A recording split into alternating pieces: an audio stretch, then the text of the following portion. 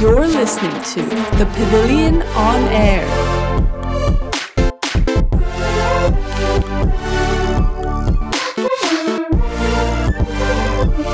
Hi everyone, and welcome to the first episode of The Pavilion on Air. My name is Phil Raskin. We're here today with our two hosts, Ryan Menachem, Shanika Shi, and our very special guest, Prince Charles Alexander. So many of you may know him from his work with artists such as B.I.G, Mary J. Blige, Usher, and Aretha Franklin, just to name a few. So thank you so much for being here and joining us. And looking back, we actually all met each other around the same time at the Berklee College of Music. And so many of us know you as a teacher from a class where I didn't get much sleep. And I'm kind of trying to make up for that with the whole social distancing situation now. But enough about that. We're here today to find out a bit more about your musical career. So Rayhan, as you work with a lot of artists from a, let's say, more contemporary and commercial genre, why don't you take it from here? Awesome. So PC, my first question for you is genre specific. Recently we've seen a lot of artists take the hip-hop funk route together. So I want to know, as an artist yourself, why did you get involved with the hip-hop and funk scene? For me, it was survival, wanting to continue to be in the business, wanting to stay in the business. And I put out my first record in 1979. 1979 happens to be the year that Rapper's Delight came out. And when I put out my record, Rapper's Delight was an anomaly. It was this very bizarre thing, three guys talking on a record, and it sounded kind of odd even to me. I thought it was kind of a ridiculous record. Then later on, Christmas Rappin' came out, and then The Breaks by Curtis Blow came out in 1980. 1980, The Drum Machine came out, and I felt more lost and more lost as time was going on in terms of how to connect to the charts. And from 79 to 86, 87 was the peak years of me being a recording artist. So as the years were going on and hip-hop was growing and growing, and my curiosity about it was growing and growing, and my sales were flagging and flagging because funk was starting to lose its market share to hip-hop, I said to myself, I have to know what this is. I have to know what's going on. And one thing led to another, and I felt like I couldn't figure it out. You know, you can buy a drum machine, but did you buy the right drum machine? You can buy a synthesizer, but did you buy the right synthesizer? I felt like I couldn't really figure it out. What helped me was going to a school and studying audio engineering. And from audio engineering, I got into studios, and I started to see what other producers were doing. And I started to work with other producers, and most of the work in the studios started to change from funk and rock and soul to hip-hop. So by being in the studio, it naturally moved over and became a hip-hop clientele, just with me being there. And from there, I realized that there was a connection to funk, you know, in the samples and in the roots of hip-hop and soul. And I felt like I was home again, even though we weren't playing instruments, but there was still a similar sensibility with what was going on in the music, the backbeats, the bass lines, the vocal cadences, and it felt natural to me as a producer and an engineer. And I really think it came out of a necessity of wanting to stay in the business, because what were my other options? If I wasn't going to be a funk artist, what was I going to do? Leave the business? So in order to stay in the business and to track black music specifically moving forward, black music kind of moved from funk and soul into hip hop. And it was a simple choice if you had seen what I saw. That makes sense. Yeah. So we've been in your classes, PC, and so we've heard you tell stories about your musical background growing up. But for the audience that's tuning in, can you tell us a little bit about, you know, what it was like growing up, like playing music for you? Did you ever play in bands? Mm-hmm. Did you? What sort of musical instruments did you play? Can you tell us a little bit about it? So obviously I've practiced this story, but, you know, I'm going to tell you something really funny. I've been practicing this story since I was 15. So I knew I was going to be famous just because that's how you think if you're going to try to do this. So I was like, well, when I get famous, then one day I'm going to be on this podcast and somebody's going to ask me this question. Yeah. So I started playing clarinet when I was 11 in high school. I went to a 6-year high school that started in the 7th grade, and I was 11 in the 7th grade. Saw a sign that said, clarinet or trumpet. I come home, I asked my mom, hey, there's a sign, clarinet or trumpet. She said, you're not bringing a trumpet in this house. So my fate was sealed. So I began with the clarinet. By about the age of 13, I kind of had morphed through the B-flat clarinet to the alto clarinet to the bass clarinet. And I was like, man, that saxophone looks really pretty interesting.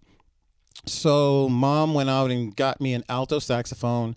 I started playing alto saxophone probably months after I had started playing. A friend of mine said, are you interested in playing in a band? Now, at 13, this is 1971. In 1971, bands like the Ohio Players, the Commodores, Kool and the Gang, Tower of Power, Chicago, all of these horn bands existed. So I'm like, oh my gosh, an opportunity is here for me to be a saxophone player in a horn band type of a situation. So I joined this band, and I don't even remember the name of it. And then there was another band, and I think the third band I played in, the name of the band was called the Ice Cream Factory. And that kind of continued on for 2 years, from 13 to 15. We were playing in clubs. We were playing in strip clubs. I was 13 years old, like behind a curtain, I couldn't see what was going on outside there. But you got to remember, in those days, DJ culture had not exploded yet. So if you owned a club, your music was either a jukebox or a live band. The jukebox, because you had to adhere to certain intellectual property considerations with ASCAP and register the songs that were in your jukebox. And the live band, in theory, was supposed to register their music also whenever we did a cover, but nobody did that.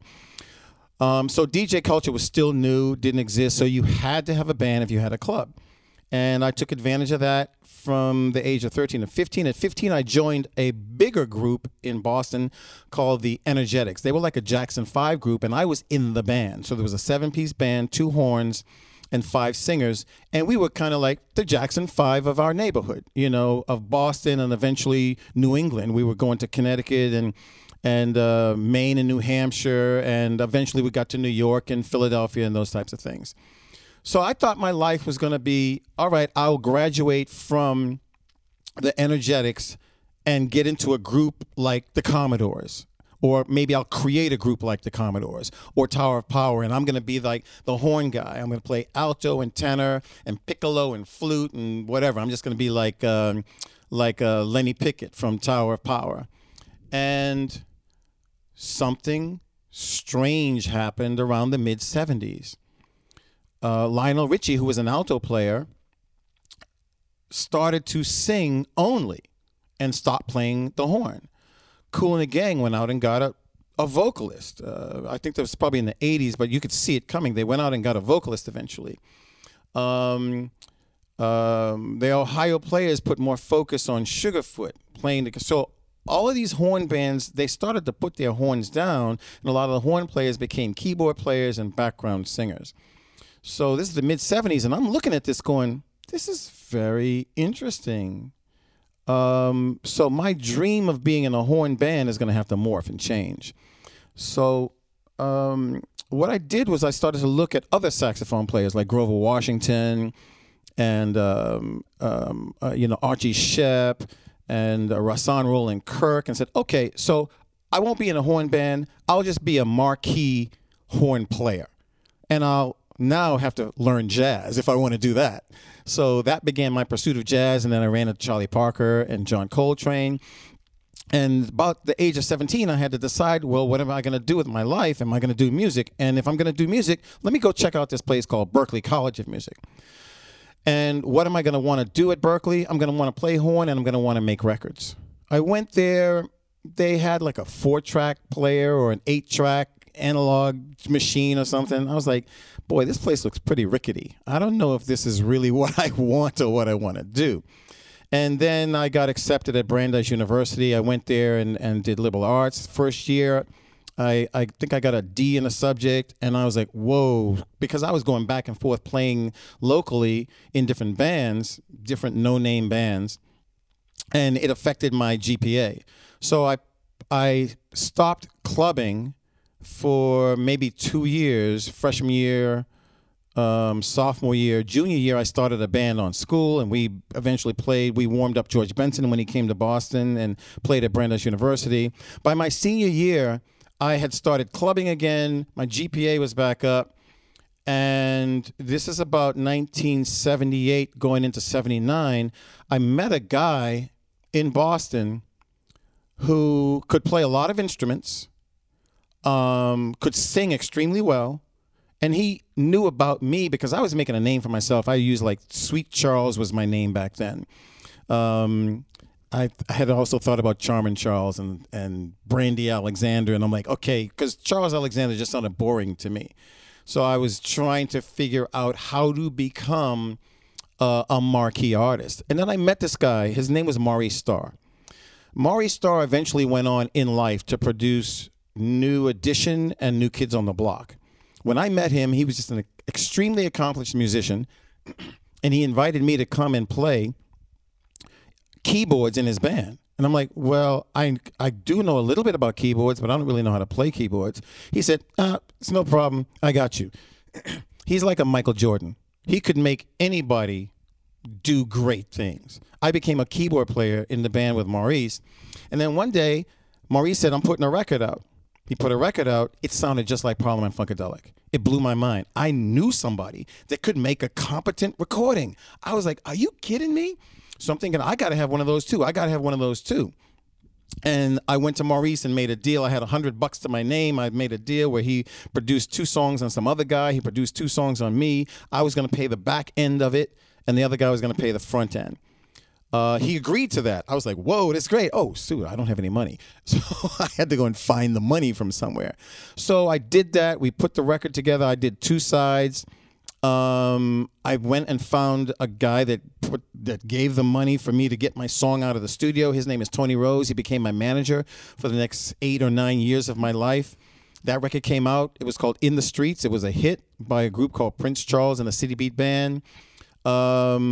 It hit locally, then it went to New York, then from New York it went to England. It blew up in England. Think about this, a black guy in chains and leather with the name Prince Charles running around in England.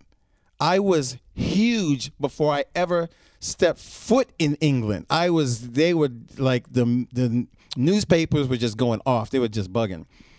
So, I was still that guy playing in local bands. When I went on my first tour, I put some musicians together, but this time I had transitioned from Boston to New York. I went to New York in 1981. I graduated from college in 79. By the way, that first record came out 2 weeks after I graduated from college. I knew what I wanted to do with my life since high school. But for my mom, I was like, I'll go get a degree. Got the degree. 2 weeks after, boom, I'm out. I'm running around the world. Wow. And I think in 83, I got my deal with Virgin Records. So I had some small deals with Greyhound Records in Europe and Solid Platinum Records in America. And I think Maurice's label was Boston International Records. So I land in Europe. I'm a star. I'm blowing up. Big tours, tractor trailers, performing with people like Duran Duran and Robert Palmer.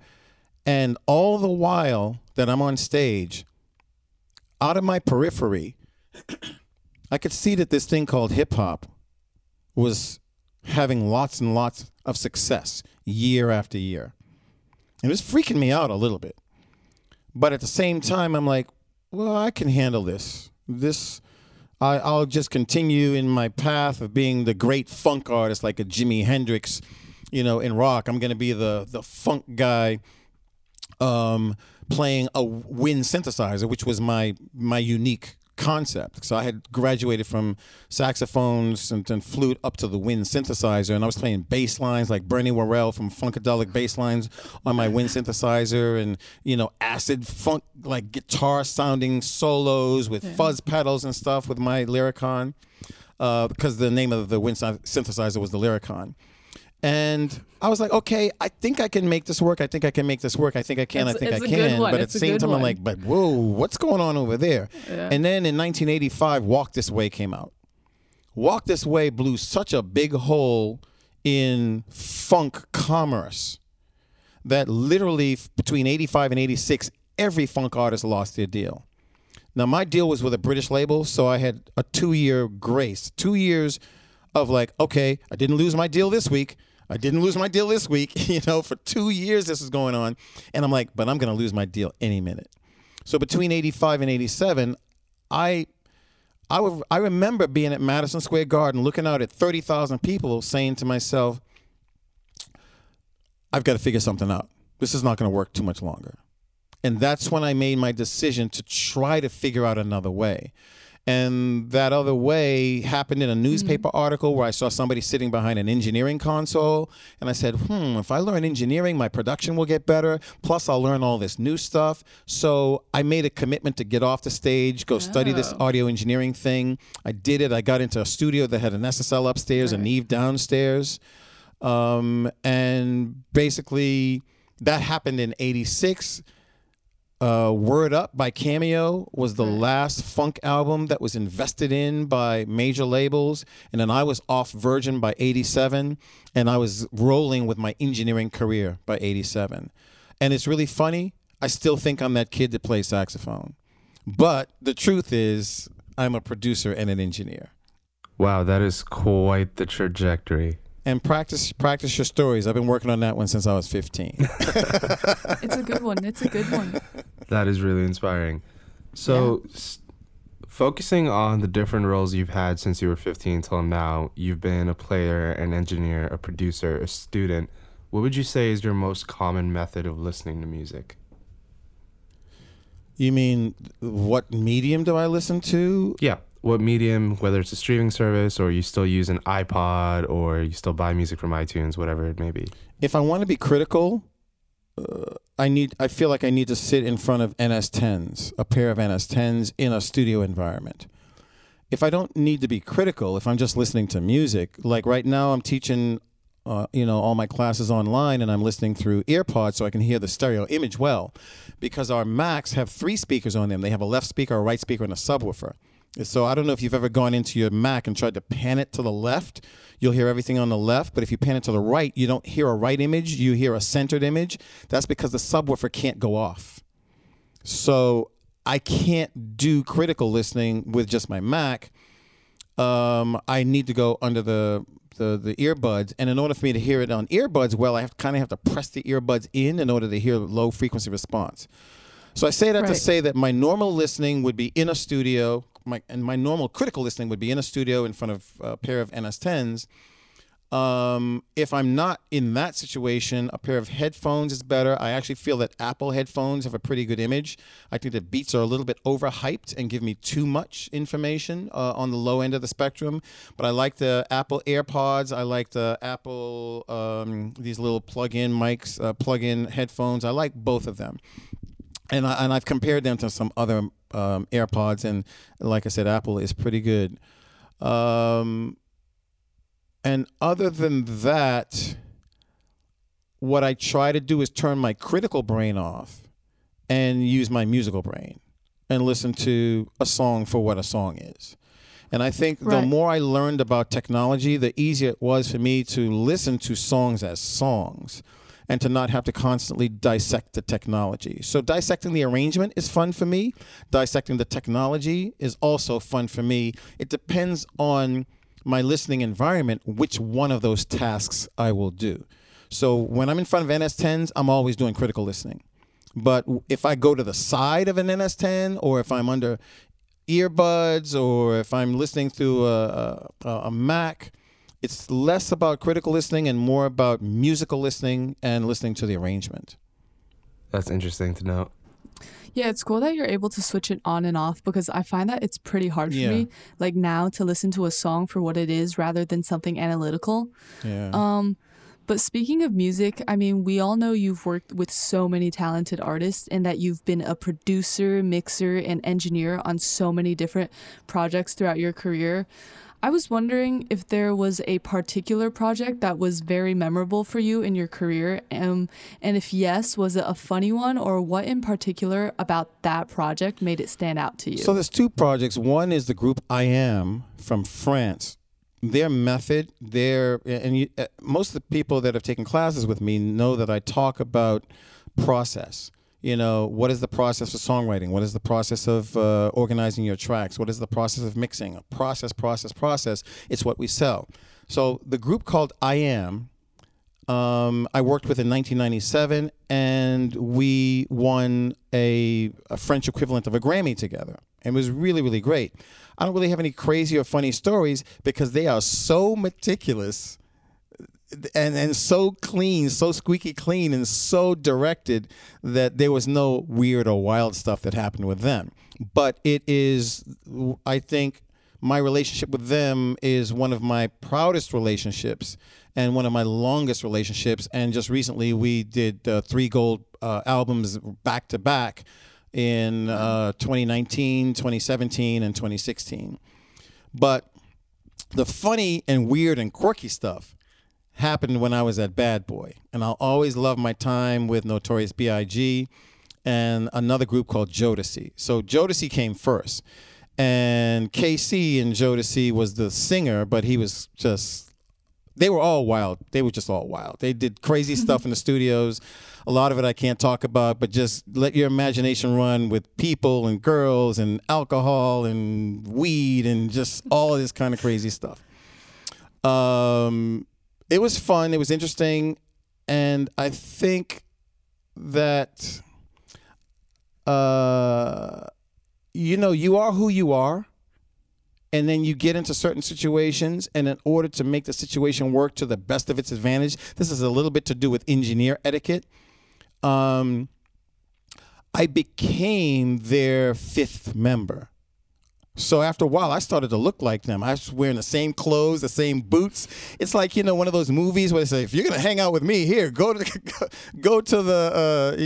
clothes store. So it was kind of fun, and I really liked that kind of transformation that I went through with that group.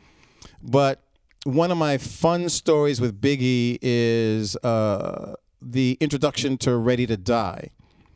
And Ready to Die, we were trying to do a chronicle of his life, and there was a scene that we were doing in the audio world. There was no video. We were doing an audio scene where his father and his mother were having an interaction, and his father was extremely angry at his mom. So we had a guy go into the booth and play the role of the father, and I don't remember who he was. He was pretty blasé.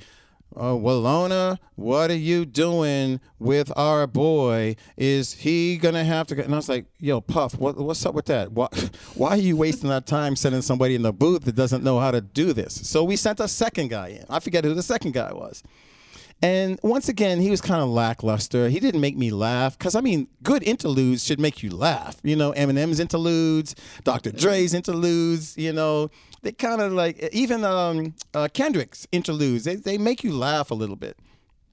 So I was like, yo, Puff, I got stuff to do. You got me sitting in here pushing record on a bunch of people that have no idea how to act. Let me go in there. Let me show you what angry black man sounds like. And they was like, yeah, go in. So I don't know. I probably told Puffy, just hit this button and it'll go into red and I'll figure out where to go. So I went in there and there was a young lady in there who was going to be the mom and the dad was reacting off of her. So when we went into red and our scene came, I launched into it. God damn it, Walona. And I was like on 11 and the young lady was like, oh my God, what is going on? Is he getting ready to hit me? The scene, it sounds as crazy in real life. What was happening in real life was as crazy as it sounds on the record. So if you listen to the Ready to Die intro and you hear the father screaming, that's me. Mm-hmm. And then the other one I did was the jail guy at the end of it because they wanted somebody that sounded like he was had an education going, yeah, you'll be back, So that was probably my most fun memory. And I knew at the time that I was engineering all this Notorious B.I.G. and Mary J. Blige and Faith Evans stuff. I knew at the time that this was a moment for me to seal my voice in history. I knew it. And unfortunately, I'm cursing like a sailor, but, hey, you take what you can get. Yeah. I mean, I gotta go back and listen to those songs again. I was gonna say we definitely have to take a listen to that. Yeah, Yeah, in class. It is hilarious. It is hilarious. That's awesome. So going off of that experience, what's the angriest experience you've genuinely had while working in the industry? That's an interesting question, and I think it's a great question that speaks to the moral fiber of anybody that wants to be a producer, engineer, artist, communing with people when you're not in a social distancing world. And I was in Atlanta with a producer, and he had a junior producer. So he was the global producer of the whole project, and he had another guy that was playing keyboards and working on the track.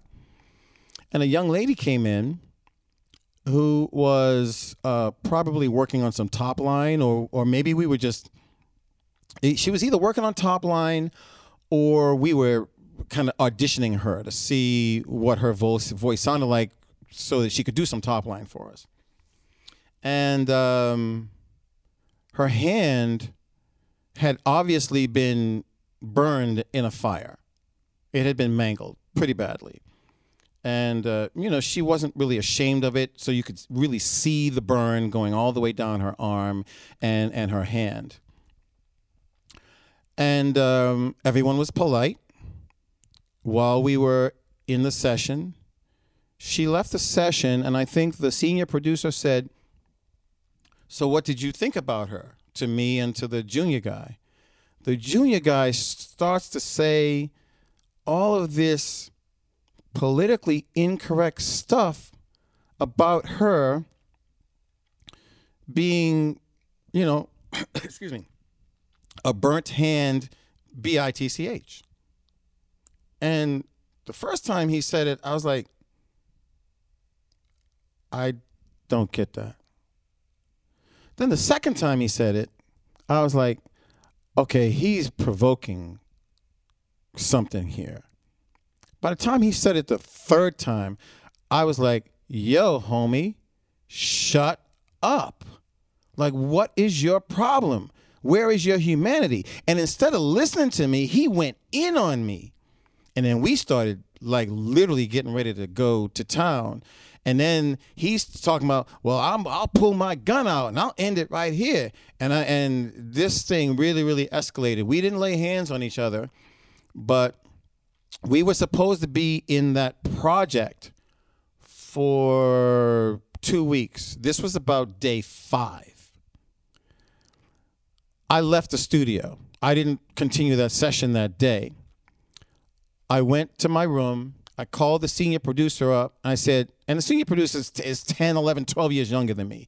The junior producer is probably 10, 11, 12, 13 years younger than me, right? I called the senior producer up because it's his gig and I'm trying to be professional here. I said, you condone that? You condone that language and that perspective in your environment? And he was hemming and hawing. I said, look, it's either me or him in that room. You can't have us both.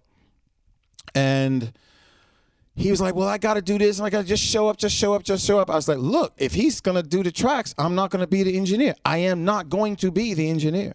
And you're going to have to pay for me being down here for the next 9 days. He said, he hemmed and hawed. So needless to say, I had a 9-day vacation at the, at the cost of the senior producer. And I never went back and saw that guy again. I think he eventually went on to produce a couple of tracks here or there, but, didn't really become or blow up or become a Teddy Riley or anything like that. And that was probably the angriest that I've ever been in a session. And I've actually had a fight in a session, but I wasn't really angry when I had to fight. I was just tired. I was tired and somebody got on my nerves. That one, I was angry. Right. No, it totally makes sense. That's completely, I would not even think like that could happen, honestly, in a studio session. It blew me away. I was like, are you kidding me? Oh, and I didn't tell you the other part. I have a cousin who was in a fire who's burnt over 70% of her entire body. Wow. So, and I wasn't even thinking about that. I was just reacting to his insensitivity. And then I started thinking about my cousin. And like, how dare you be so insensitive? It was ridiculous. Exactly. So, I mean, like, that was clearly a very negative experience. But speaking about like collaborations with different artists, like, how important was it for you to have a personal connection with the artists you worked with, or was it more about like their talent and what they could bring to the table? I think everybody that got into the recording studio with me at a certain point had talent. So the idea that somebody is talented is not really the major consideration. I've seen people that I thought were talentless, but they're pretty successful. Even now, some of them are famous, and you know them. And I'm like, oh my God, I can't believe that person is who they are, because they didn't have anything to offer. But yeah, being able to be on that same page and vibe, I think, is really important. And I always think of what I was telling you about Jodeci. You know, I started wearing the same kind of jeans as them, the same boots as them, and, you know, hoodies and all that kind of stuff, because I wanted to bond with them, because we were doing like long projects, like month-long projects. And it was clear to me early in my career that because of the nature of the business, because of the nature of race relations in America, that, you know, I could fight my way into the rock and roll world. I could, you know, be the anomaly and really make something happen and sit in the room with the Ramones.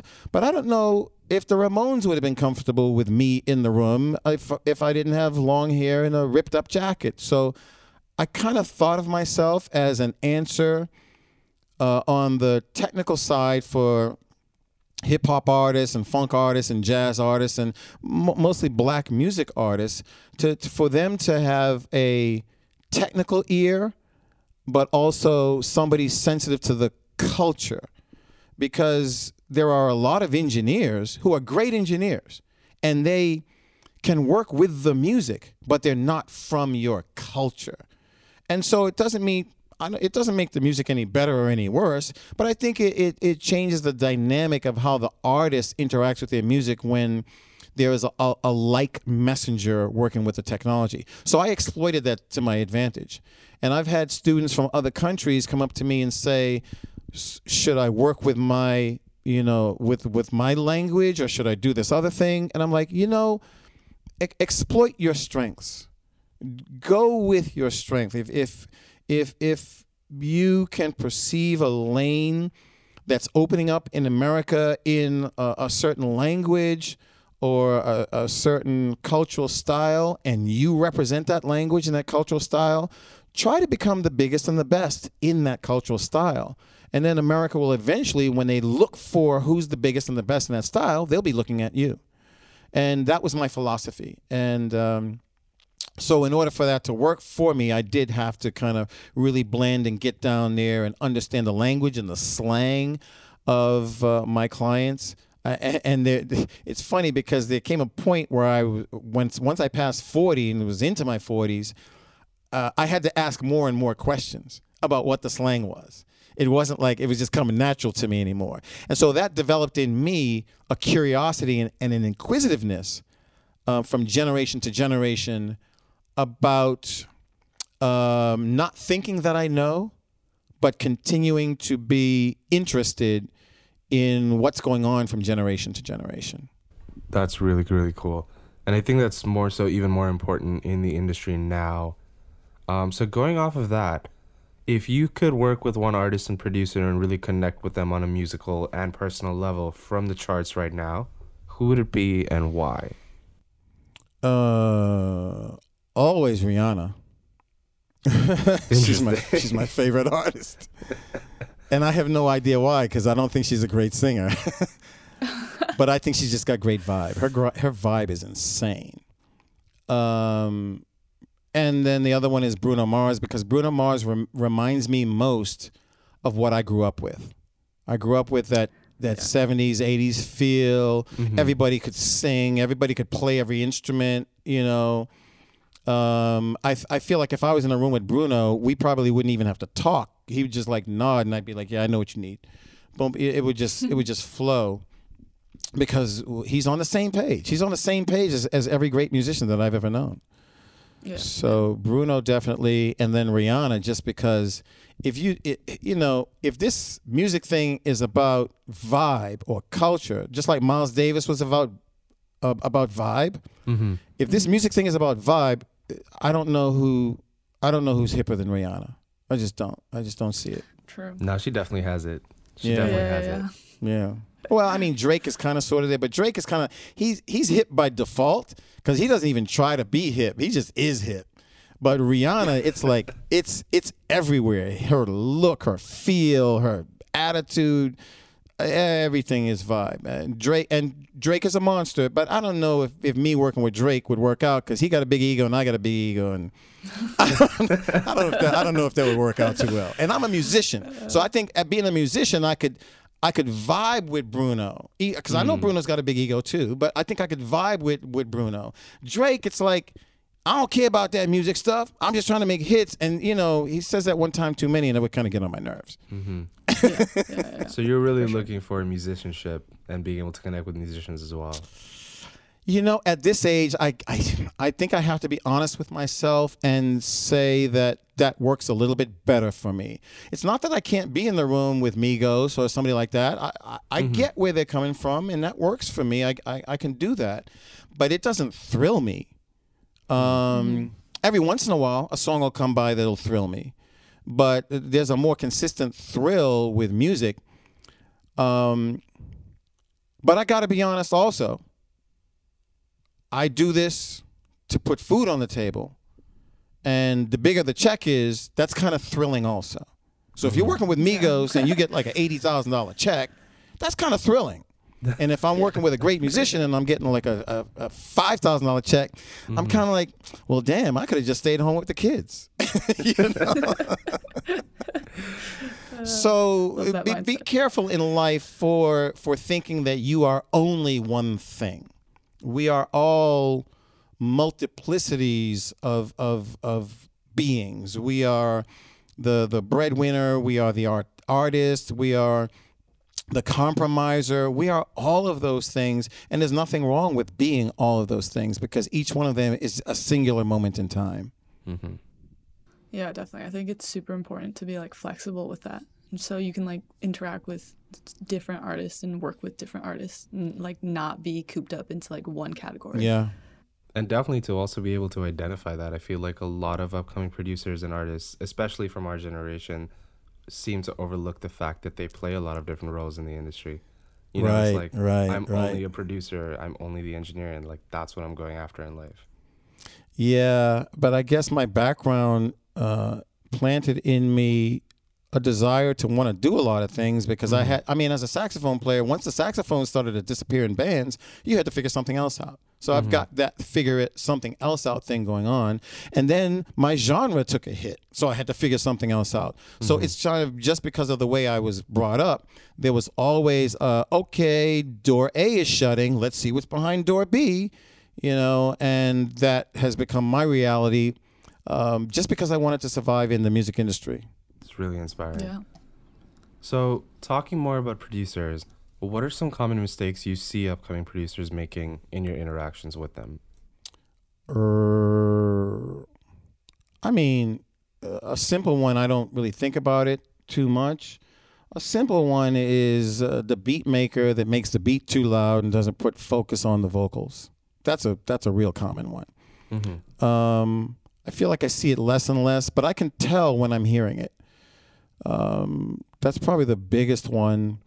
And then the other one is not listening to competitive music, not listening to or being able to absorb the lessons from competitive music that's currently in the marketplace that's doing the job that you want to do. What is the job of producing a piece of music? To connect with a lot of people. Who's connecting with a lot of people? The music that's on the charts. And what a lot of young producers do is, I'm not going to listen to that music that's on the charts. And I'm like, oh my God, come on, guys. That's like being a football player and saying, or being a quarterback in football and saying, I'm not going to watch Tom Brady.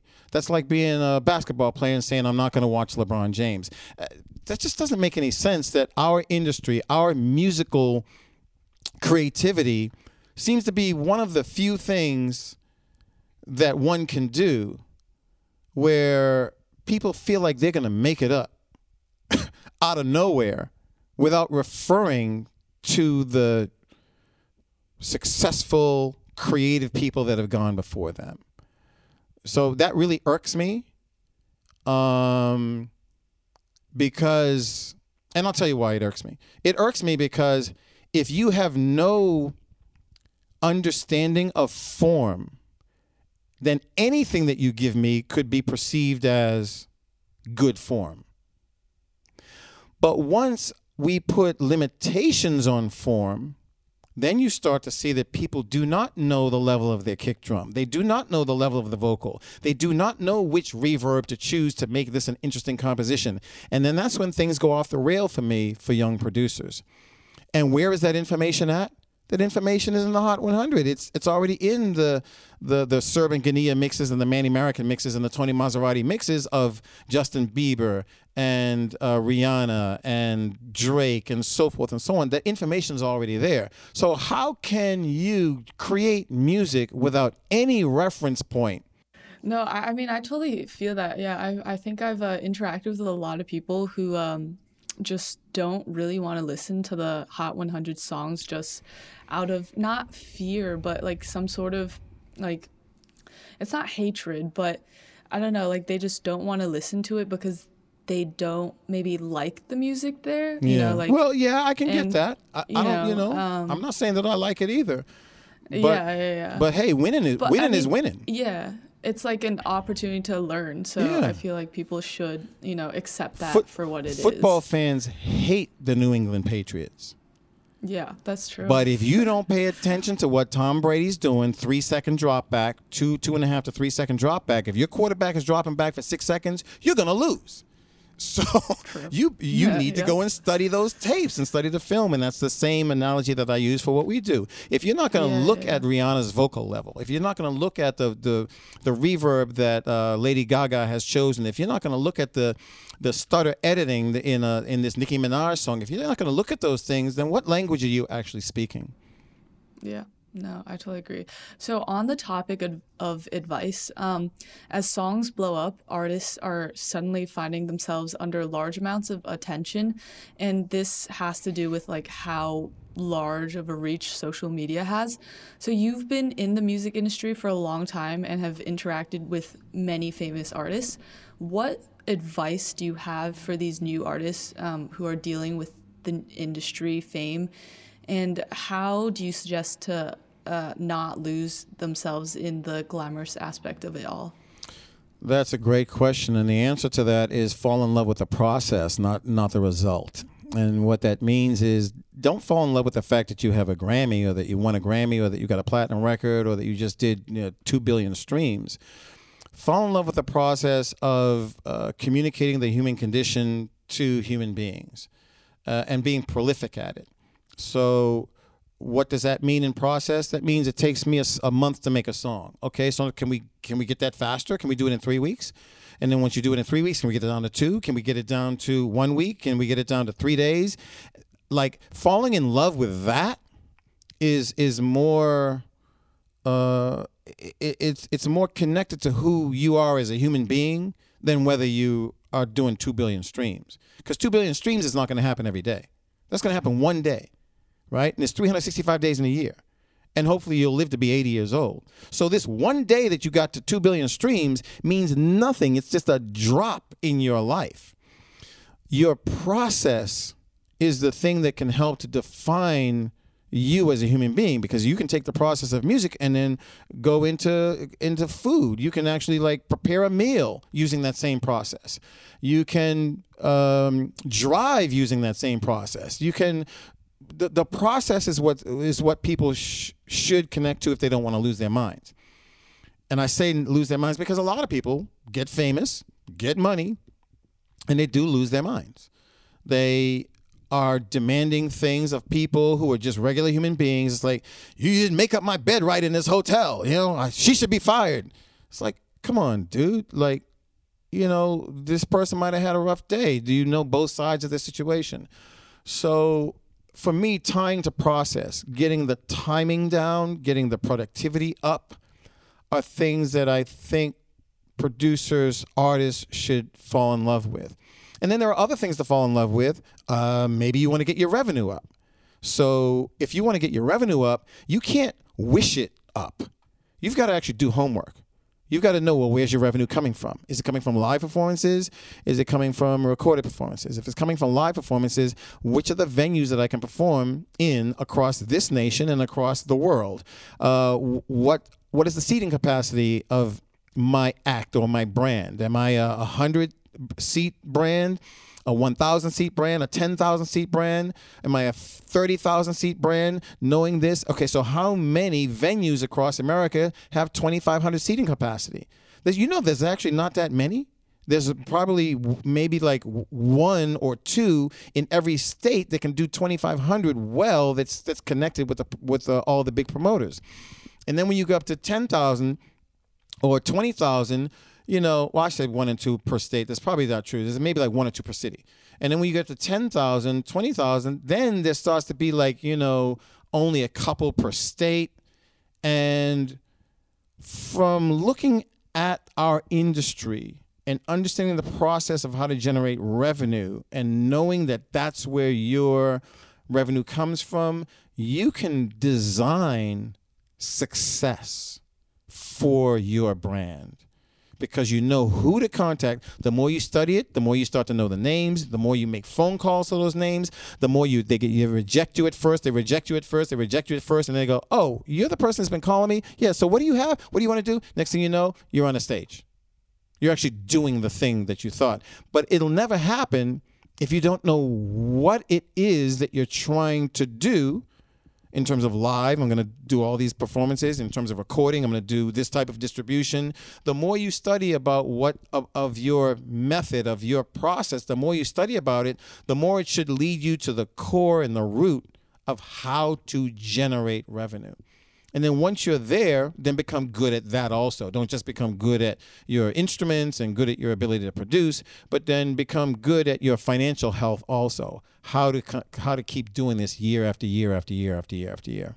Yeah, I think that's really good advice. I do think that like some artists, get lost in their success and like they don't have a clear goal or plan anymore. So I mean that's really great advice. That is true. So talking about success and continuing on in the industry, a lot of the big names that you've worked with specifically decided to stay on in the industry as active producers or artists or engineers. What made you take the route towards music education? Well, I've got that survival thing, which kicked in, by moving from the saxophone to the wind synthesizer, and then moving from funk to hip hop, and moving from being on stage to being a producer engineer. So that's just a part of my DNA. When I see that something is running its course, I'm looking for the extension to that course. So I look at music like a sports analogy, and I was once a player.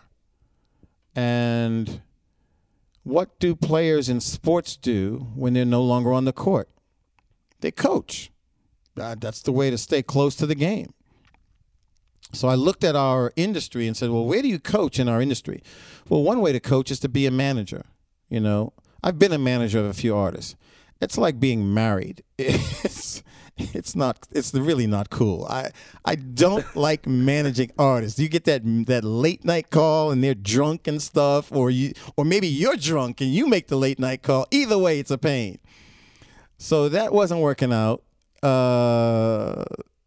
The other way is to kind of absorb yourself into the industry as an A&R person or CEO of your own label. But once again, you're tied to these quirky artists that have all this kind of stuff, and you got to take insurance policies out on them because they might shoot somebody in the leg and all this kind of stuff. And I'm like, my life is just not that complicated. I don't need all of that in my life.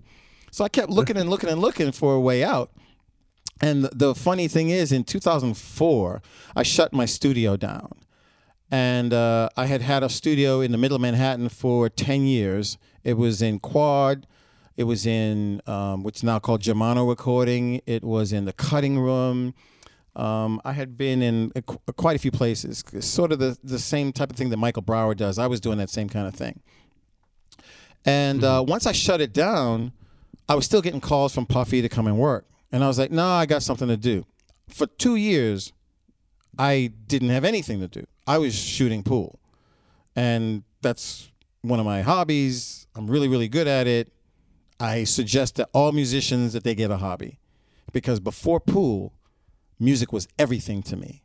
It was my hobby, my life, my love. It was everything. And that's a little bit too much. There's a little bit of a mania there. You know, it's the Prince, it was everything for him. Michael, it was everything for him. The ability to get away from music and be a real human being starts to escape you when you become extremely successful. Pool helped save me, and it helped me to understand education. Because as I was learning pool, I realized that I couldn't execute the way my teacher executed. And I said, okay, so he's going to show me, and then next week, I'll be just as good as him. Ha ha ha. Very funny. It took years. So when I teach you guys need to be thankful that I've shot pool. Because when I teach you, I know that I'm explaining something to you that's effortless for me. But you still need time to process it.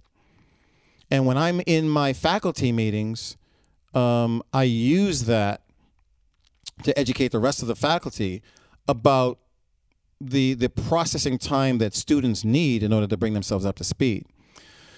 So as I looked around to wrap that question up, I felt like coaching was the way. And where do you coach? How do you coach? You coach at, the pros. Coaching the pros is like being a manager. Coaching college is like, well, hey, Berklee College of Music, Frost College, USC, Fordham has an audio program. LIU has an audio program. I started looking at these places. So from 2004 to 2006, I started sending out my resume. NYU bid in 2005. I started there. Really funny, I started as an adjunct. I didn't know what an adjunct was. I thought I had a job. So I started in September. They told me in November that I wasn't going to be coming back in January. I was like, whoa, wait a minute. I thought I had a job. I did not know, because I had been an independent contractor all my life. I didn't know that adjunct instructors only work semester by semester. So I found out the hard way. And fortunately, in 2006, Carl Beatty at Berklee moved from MP&E up into the academic affairs and offered me to come and interview for that slot. I went and interviewed for that slot, and one thing led to another, and I've been at Berklee now for 14 years. And wow. I've created a lot of interesting curriculum that you guys have probably taken in the commercial record production field. I think it was maybe a missing stripe in MP&E, and we just recently created a course called MP460, Advanced Commercial Record Production, which is on fire. Literally, every week that I hear the projects in the 460, I'm like, this is what I'm talking about. This is what Berklee's supposed to sound like. I'm hearing hip hop, I'm hearing pop, I'm hearing, just the swelling reverbs, and like, it sounds, I feel at home in 460, and I'm glad that the course exists, because I was kind of angry coming out of some of the MP&E CD meetings. I was angry at the lack of competitive spirit from the compositions I was hearing. It was making me really angry. Like, how can you spend all this money, come to this place, and not feel like you're going to take over the world? It wasn't working for me. I feel like I'm hearing that in 460.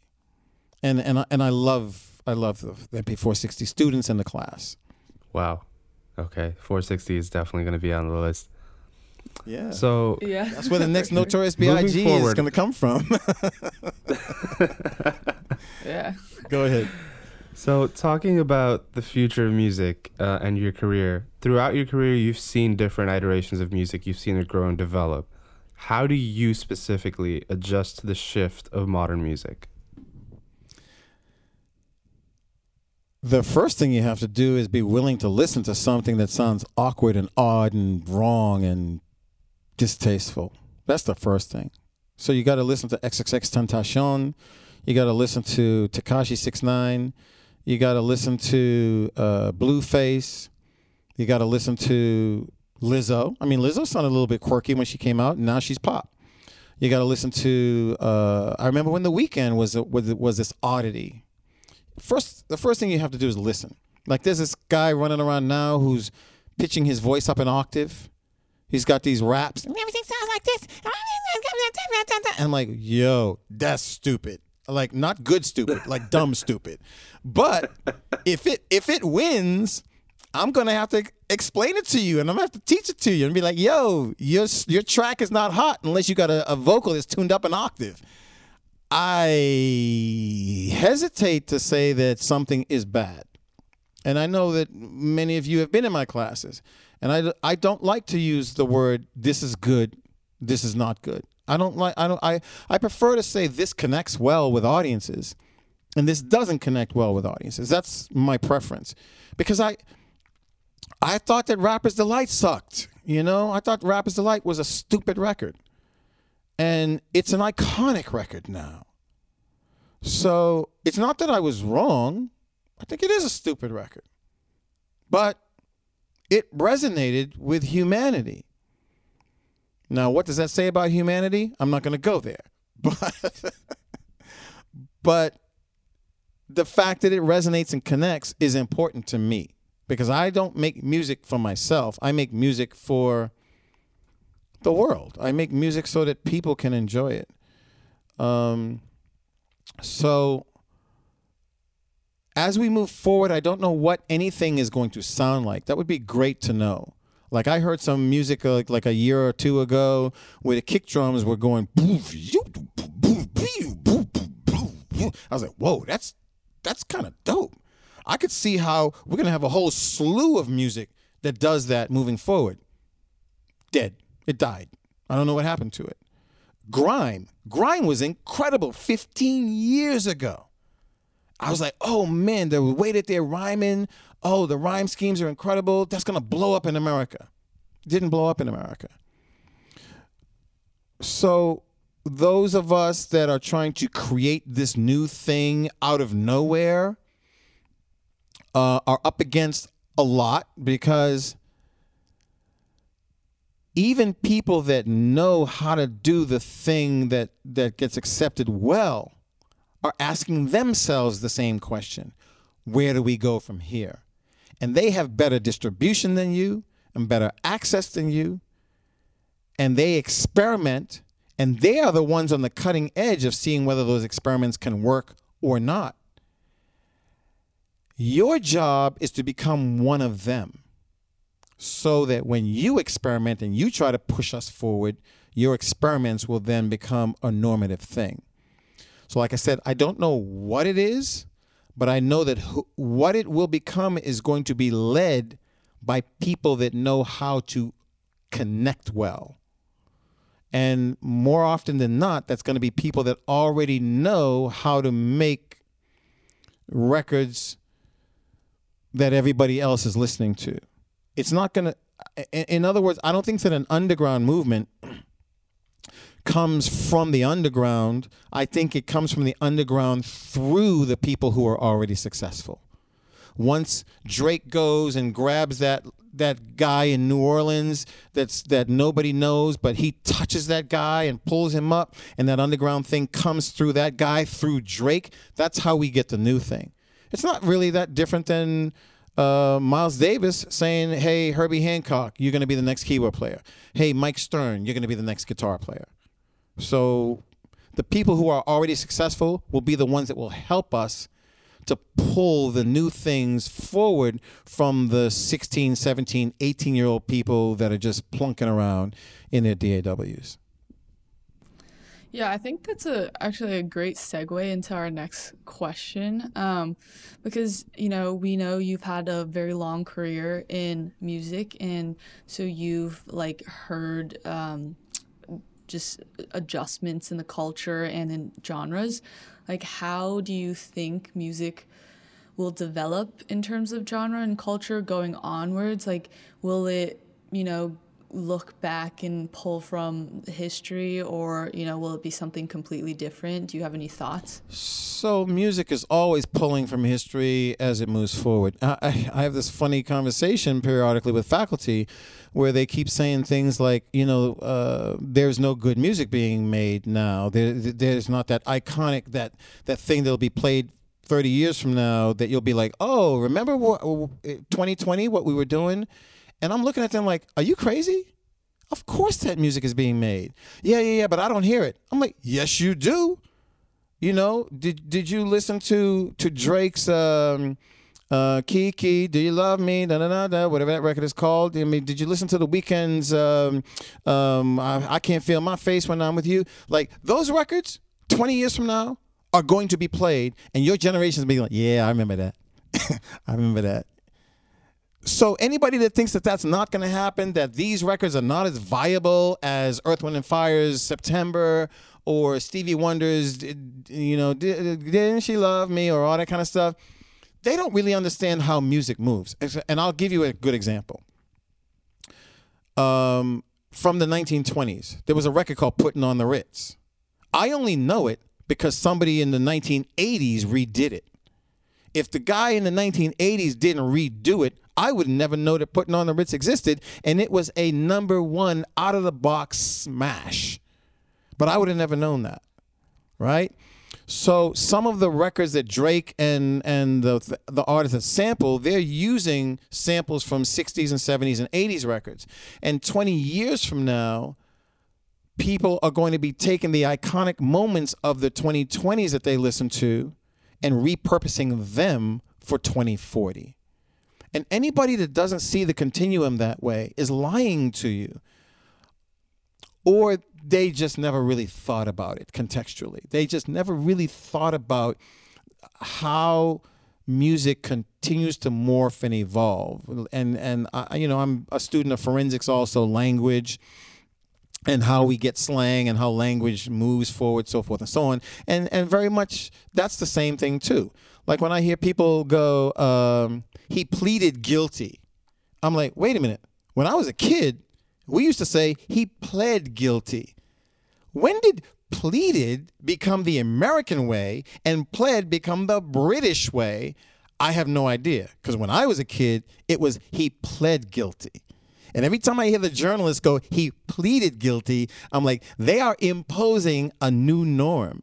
And that continues to happen every generation, musically, the context of language, the context of fashion, so forth and so on. So the better thing to do, if you are really an innovator, is to at least understand that first and then go about the process of innovation.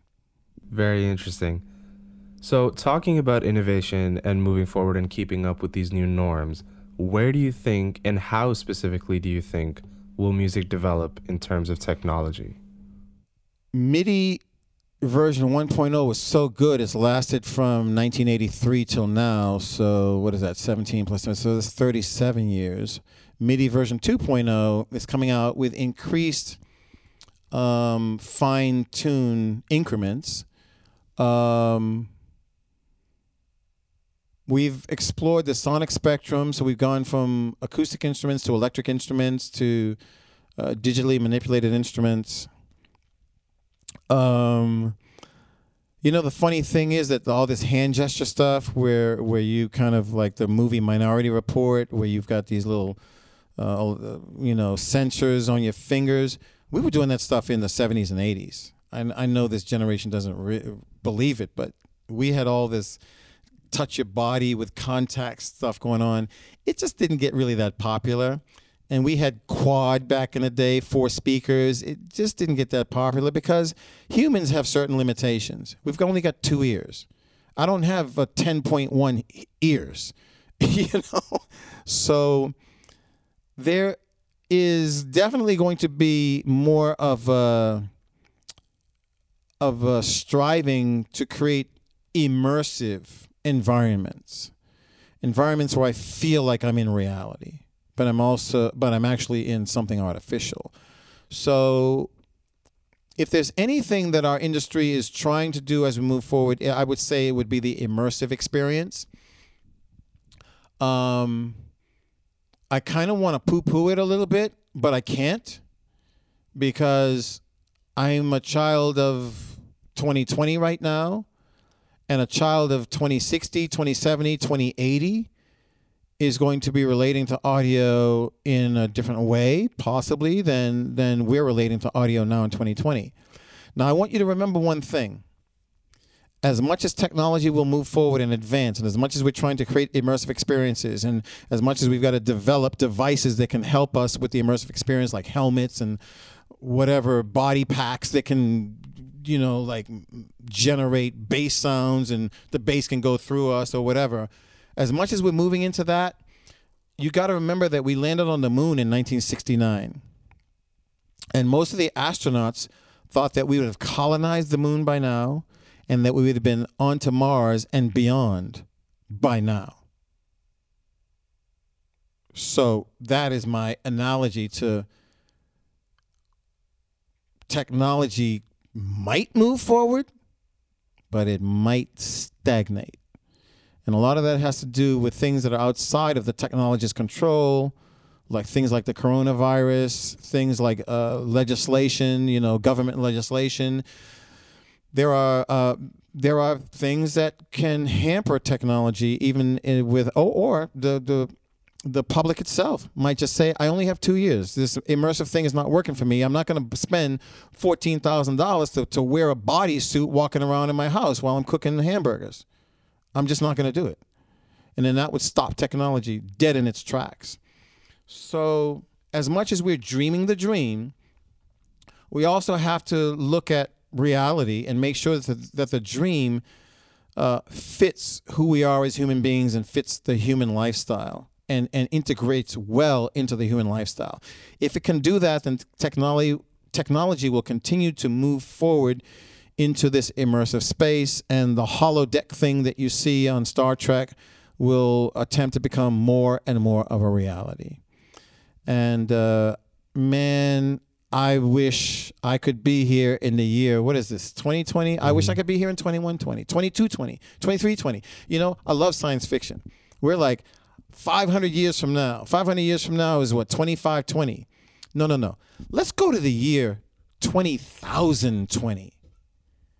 That's like, sometimes when I'm dreaming, I'm thinking like that. Did you guys ever see the movie AI, Artificial Intelligence? Yeah. Oh, you gotta see AI, man. You gotta see AI, Philip. You gotta see it, because in AI, first of all, Steven Spielberg he's on some other stuff. He knows something that we all should know. His character was a robot that wanted to become a human being, and was given some sense memory thing where it could actually feel and think and process, artificial intelligence, AI.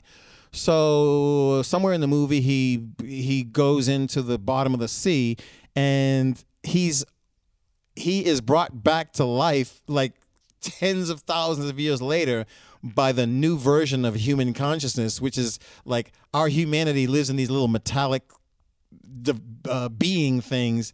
And I'm looking at this going, oh my God, he's figured this whole thing out. He actually knows where we're headed as humans. Now, I don't know if it would take 20,000 years or 100,000 or 200,000 or a million years. Can you imagine humanity? What would it look like at the year 1 million? That is something that none of us will ever know. But when you think about it, there were people in the year 1 that had no idea what a car was or a plane, or women walking around wearing pants, or men walking around wearing earrings, or something, So every once in a while, I do give myself the little guilty pleasure of being able to postulate other versions of humanity other than the versions of humanity that we see from day to day, and that maybe there are no such things as ETs, extraterrestrials. Maybe it's just us in the year 100 million. And we figured out how to warp time finally, and we're coming back to visit ourselves, like a museum. So you've just gone deep into the mind of Prince Charles. I like the way you think. Yeah, that was very deep. Wow. I was about We to went say, from it's like a music whole tech different to person. a million years in humanity. So let's shift things back to the music industry. And let's shift it back to hip hop specifically. What is your take on the importance of mental health today, more so specifically, with relation to hip hop, with all the things we've seen with Kanye and all these upcoming artists who seem to have divulged down a different path? What's your take on all of that? Each one of us needs to have some common sense, but that's not an easy statement. Just because my mother embedded me with a certain common sense doesn't mean that the person down the street's mom had common sense herself or could embed her child with common sense. So there has always been a strain of questionable mental health in the music industry. Marvin Gaye with the drugs, him and his dad, Marvin Gaye was shot by his father. Roger Troutman from the Zapp was shot by his brother. There's always been a strain of pressure coming from the success and the fame. And I know because I felt it. I was on the stage in front of 30,000 people. When 30,000 people are loving you every day, in the case of Kanye, he's got like millions of Twitter followers and stuff like that. It's hard to be a regular human being, especially if that journey began when you were 17 or 18. Because Puffy was about 18 or 19. Kanye was about 17 or 18 when he became famous. So he never had like a real human experience. He had an elevated human experience from a very young age. Those are the most dangerous ones. And also our president. Our president is the same. A very elevated human experience from being a young person. Those are the dangerous ones in terms of mental health because there is no grounding that was formed in the person before they ventured on their quest to communicate with millions and millions of people. With that said, the best that all of us can do is understand that humanity is not a singular experience. Humanity is a 360-degree experience. And there's whoever you are, there is an opposite of you that exists on the planet. And when we look at the music industry, a lot of that plays out from the creativity that we see in the industry. So the first thing that we want to do, like I said before, is at least listen to it and try to understand it ourselves. If that music leads us somewhere that's not good for us, then we need to seek help, and I don't know how to do that for anyone that doesn't want to seek help. So I feel in many ways that, maybe it's because of my age, I feel in many ways that I'm just an observer. And that there are many health crisis situations, mental health crisis situations, that even professionals can't get a handle on. So we shouldn't beat ourselves up if we're not able to help someone else.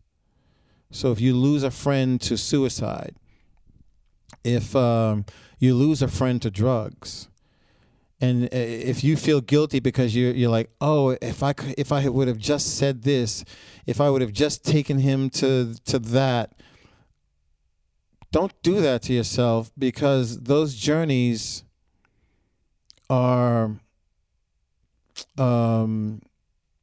very focused journeys, and in many ways those journeys cannot be interrupted. You can do your best to try to interrupt them, to try to lead them into to something that's more healthy for them. But in many cases, those people's journeys will not be interrupted by you or anyone. And so I would say to those of us that have our health, our mental health more in line, to try to not beat ourselves up when we see somebody going off the rails. Try to be helpful, try to instruct, try to lead, and don't drive yourself crazy if all of your efforts go to naught. I don't know if Kanye is crazy or what. I don't know what I'm looking at half the time. And I don't know if our president's crazy. I don't know what I'm looking at half the time. So me personally, I rely on my good common sense. And at the same time, I do realize that that's kind of a selfish understanding of my own humanity, because not all of us have the same good common sense as me. So the best thing that I can do is when I'm interacting with other human beings, making sure that I'm listening to them, making sure that I'm hearing their perspective, making sure that I'm confident in my perspective and able to communicate it well without getting into a fight. And at the end of the day, I love you because you're a human being. I hope you love me because I'm a human being. And I hope that our interaction has brought some enlightenment to our meeting. And that's all I can ask. And I walk away and, that's all I can ask. Can't ask for any more than that. So I hope that there are people around Kanye that are telling him, get it together. And if not, I can't do anything from Boston. Go ahead, Shanika. True. No, I mean, those are really great points. I think that's like a really good mindset to put it in. And kind of continuing with this topic, many young rappers such as Juice WRLD, X, and Lil Peep have died very recently. So what kind of an impact do you think this has on hip-hop as a genre and its audience, since we are losing very talented young artists? I think that this began in the mid 80s, 1987, when we went from Fight the Power on the East Coast to F the Police, F-U-C-K the Police on the West Coast. And we had this battle about language in the court system, about, free speech. And eventually, Larry Flint, who was the publisher of Hustler magazine, he won a case saying that he could say whatever he wanted to say. He had the free speech to say whatever he wanted to say. That filtered down to our industry, and our industry has become more coarse with language, and that coarse language has led to a more coarse lifestyle. And you get to the mid-'90s. In the mid-'90s, Suge Knight comes into the offices with guns and bats and turns the music industry from a revenue-generating industry into a lifestyle industry. And what was the lifestyle? The lifestyle was get my money. And get my music is a very, very small voice in the music industry. Get my money is a large voice. That's why I'm at Berkeley. That's why I want to educate you guys. Because I want you guys to know that getting your money is extremely important. And that when you get your money, you're going to have the opportunity to turn around and say to everybody, well, you know why I did this? I became famous and I became successful because I want to elevate. And I want to elevate the conversation above and beyond money. Because if you guys are not famous and not successful, then the lesser musically talented people that can exploit our industry because they've got tattoos on their faces and because they have fights on World Star Hip Hop or whatever, those people will continue to influence your brothers and your sisters and the next generation of people that want to create music or entertainment or videos or whatever you want to call it. So I think, and I'm going to have to go to my old man stance on this one, I think the negative words and the negative imagery harms people. I think it harms young people because for every 100 young people that sit down and watch some crazy thing, even if there's 2 of them that are like, well, that's what I want to be like. Even if there's 2, that's too many. Because if you multiply that by the hundreds of thousands of millions of people in this country, now you're up to like hundreds of people who are just knuckleheads, and eventually they'll be behind bars, and then that puts a burden on the prison system and so forth and so on. So you want people to be able to say what they want to say in a free speech world, in a free speech economy, in a free speech nation. But it would be good if the people that had free speech kind of knew that they were impacting children and that they were changing children's lives. And I think that that's reckless and irresponsible for any artist that thinks that they're not a role model. I think it's reckless and irresponsible for any artist to use profanity just because. If you're using profanity because it fucking makes sense, then that works for me. But if you're using profanity just to do it vicariously, that doesn't work for me.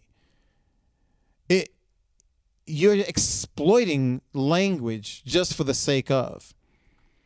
So a lot of young artists who are just hip-hop artists, they think that that's the way to get the cheese. That's the way to get the record company to pay attention to them because they use all this profanity. They don't even have any interesting lyrics. Like 40% of the lyrics is just profanity. I can't tell them not to do that. But I can empower you with tools that are as good or better at connecting with audiences, and to give that power to you so that you can go forward and it'll be your job to turn around and influence our industry and to influence hip-hop so that we can empower people instead of destroying people. Yeah, I really like your point about empowerment. I think that that's something the music industry really needs. And I'm glad that you're teaching us, how to be a positive impact in the music industry. That's really great. So on the topic of rappers, hip hop has been the most popular genre for these past couple of years. And we see this in the Billboard Hot 100's top 20 songs comprising mainly of this genre. So do you think hip-hop is going to continue to be this dominant, and how do you think it's going to evolve as a genre? My definition of hip-hop right now is not just that somebody's rapping. It's really a sonic frequency thing. It's like, do you have 808s, or 808 being an analogy for low frequency response, 30 cycles, 29 cycles, 28 cycles. Because I hear hip-hop in Ariana Grande, I hear it in Taylor Swift, I hear it in Justin Bieber, I hear it in Shawn Mendes, I hear it in Camila Cabello. So pop music is so infused with hip-hop these days that the dividing line is more of a...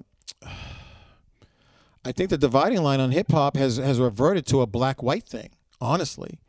Black music versus white music is kind of where this line is, and whenever that line exists, certain artists are going to make more money and be able to disseminate more information, and other artists will make less money and be unable to disseminate information.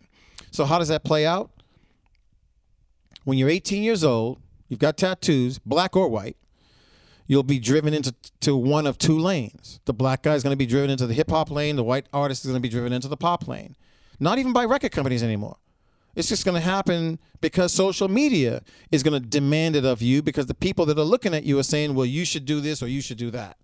And even if you don't listen to them, what's going to happen is you'll eventually be out of the business. Eventually, nobody will be looking at your videos. So the people all the videos are being looked at, those are the ones that are going to have success. Those are the ones that are going to go into the industry. And it's going to diverge to these two different paths. Now, what happens is at about the age of 35 or 40, there's only going to be a few of the 18-year-olds left, which you're seeing it right now. There's not too many Drakes. There's like what? How old is Drake? Drake is 40-ish now, 38, something like that. So how many 38-year-old superstars do we have? There's probably about a handful, like 5 to 10. You get even older than that, you get into your 40s, you got Adam Levine. Adam Levine is like 44 or something like that. How many Adam Levines do we have? The list is getting smaller and smaller. So this is about recorded music. And so now if you go to hip-hop, I don't know anybody on the hip-hop side that is 44 that's cranking out records consistently right now. Everybody is 22. 23. So that's how it impacts the industry. It impacts the industry because you don't have a generational wealth anymore in hip hop. You have this generation of 22-year-olds that thinks the 32-year-olds are too old, that thinks the 42-year-olds are ancient, that thinks the 52-year-olds need to just like die, that thinks the 62-year-olds never even existed. And it's like, I'm sitting here looking at the whole thing going, you're all in the same boat. I don't know where this division thing comes from, but it does exist. So some of it is the industry's carrots, the cheese, the come get this is creating the division. Some of it is just cultural competency. People don't even understand their own cultures. That helps to create the division.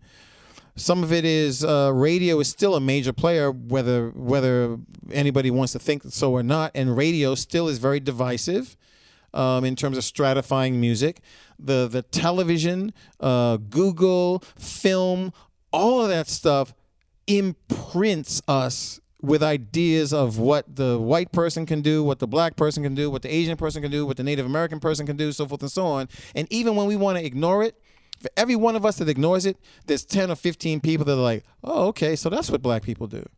Oh, okay, that's what white people do. Oh, okay, that's what Asian people do. And we can't fight it. All we can do is try to become as successful as possible and then create our own film industry, our own music industry, our own literary industry. And if we can't become popular and successful, then we will not be afforded the opportunity to influence the next generation. So if it's not us, who will it be? And that's the question that all of you have to ask yourself. If I don't fight to become the biggest, best thing that I can be, then who is going to fight that hard to become the biggest and the best thing? And what do they represent? And how do they influence? And if you're comfortable with the answer that I can just chill and not have any responsibility, then life will be what it is. And if you're like, okay, then I got to be about my wits. I got to get up on this thing and make it happen. Now you're talking a very complex game that I think is very worthy of people that go to Berklee College of Music and spend the kind of money that you spend. Take this thing over, grab the reins, control it, and start to direct it into better and better places. Wow. Thank you so much for all of the insight that you've had with all of these questions and different topics that we've talked about. It, I feel like, makes a huge difference to hear it, being students, but also being active creators in the industry that are looking to form some sort of semblance of where and what we're going to do. So now we're going to move on to something we've called a speed round. Essentially, we're just going to ask you a bunch of questions, and your goal is to answer them as quickly as possible. Cool. So I'm going to start off. If you could do it all again in the music industry, what would you do differently, if anything?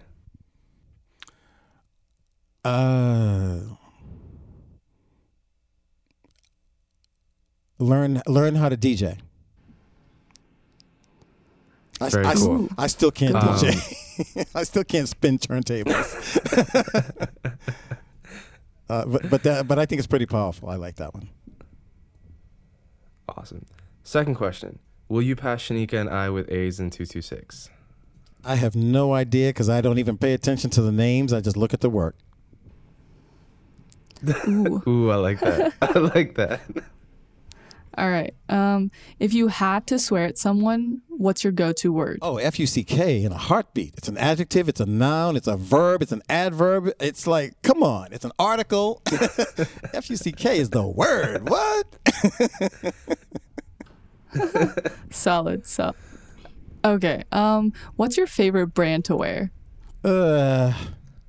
I don't look at it like that, but probably Nike. I like Nike stuff. I have some Nike socks on right now that feel real comfortable. They do have great socks. Yeah, they do. Are you a waffles or pancakes kind of person? Pancakes. Pancakes? Any specific kind of pancake? Nah, making myself from scratch, from flour, egg. Nice. Love them like Very that. Cool. Yeah. Are you a morning person or a night owl? Oh, I can't do the morning at all. When you guys see me at 9 a.m., I am struggling. I was about to say, wait, what? That's so surprising, honestly. I hate the morning. I'm a night owl. I don't go to bed until 4 a.m. When you see me at 9 a.m., Really you see me at 9 a.m., Wow. I am half asleep. I swear to God. Because I'm like, every class I've taken with him is at 9 a.m. and he's always there at like 8:40. I know. Like, Yeah. And I'm lit too, right? So that comes from being a saxophone player, practicing, drunk, high, sleepy, and looking at like Charlie Parker transcriptions. I was like, if I can do this drunk, high, and sleepy, I'm going to be amazing if I'm straight. So, 3 hours of sleep, and as long as I'm straight, I'm good. I got energy. I can do whatever I need to do. There y'all have it. The secret to 9 a.m. That's the secret. Yep. Okay. What's your favorite genre to listen to? That's a complicated question, but Or go to genre. classical. No okay. drums. Solid, No drums. I don't even like opera. I like orchestral music. Wow. Or piano, like Chopin. Yeah. So it's either going to be Chopin, Beethoven, or Mozart. Nice. Very cool. Good choices. What's an instrument that you want to learn next? Probably the harpeggi. Stevie Wonder plays one right now. It's like a stringed instrument that's like chromatic, but it's also laid out in the circle of fifths. It's a weird instrument. Look it up. Harpeggi. Harpeggi. All right. We'll look it up. If there was one new artist that we'd listen to, who would it be? A new artist that people should listen to? Mm-hmm. Yep. Travis Scott. I don't know if people consider him new because he's been around for a minute, but I think Travis Scott is. No, I know who it is. YBN Cordae. YBN Cordae, without a doubt. Oh. Without a doubt. All right. Awesome. What's your favorite movie of all time? A movie that I can watch over and over and over again is Singing in the Rain, Gene Kelly. Ooh, good choice. Interesting. What's the last country you visited? I think it was South Africa. Yeah, it was Africa and specifically South Africa. Yeah. Ooh, that's a cool place. So lastly, what's your favorite alcoholic drink? Scotch. Macallan's 18. Macallan's 18. I got that Phil, from my we did it. mom. My mom was a Scotch drinker, so I inherited okay. it from her. Yeah. All right, everybody. I think that's it for today. So thank you so much, Prince Charles Alexander, for joining us here at the Pavilion on Air. It was such a big pleasure having you here. Also, thanks a lot to everyone who tuned in. This is our very first episode of the Pavilion on Air, and we really hope you liked it. Make sure to stay tuned for more great content about arts and the music industry from the Pavilion. Also, check out the Pavilion Live on YouTube, where we broadcast performances of original content. If you enjoyed the show, follow us on Instagram under the Pavilion Live. Stay cool and see you soon.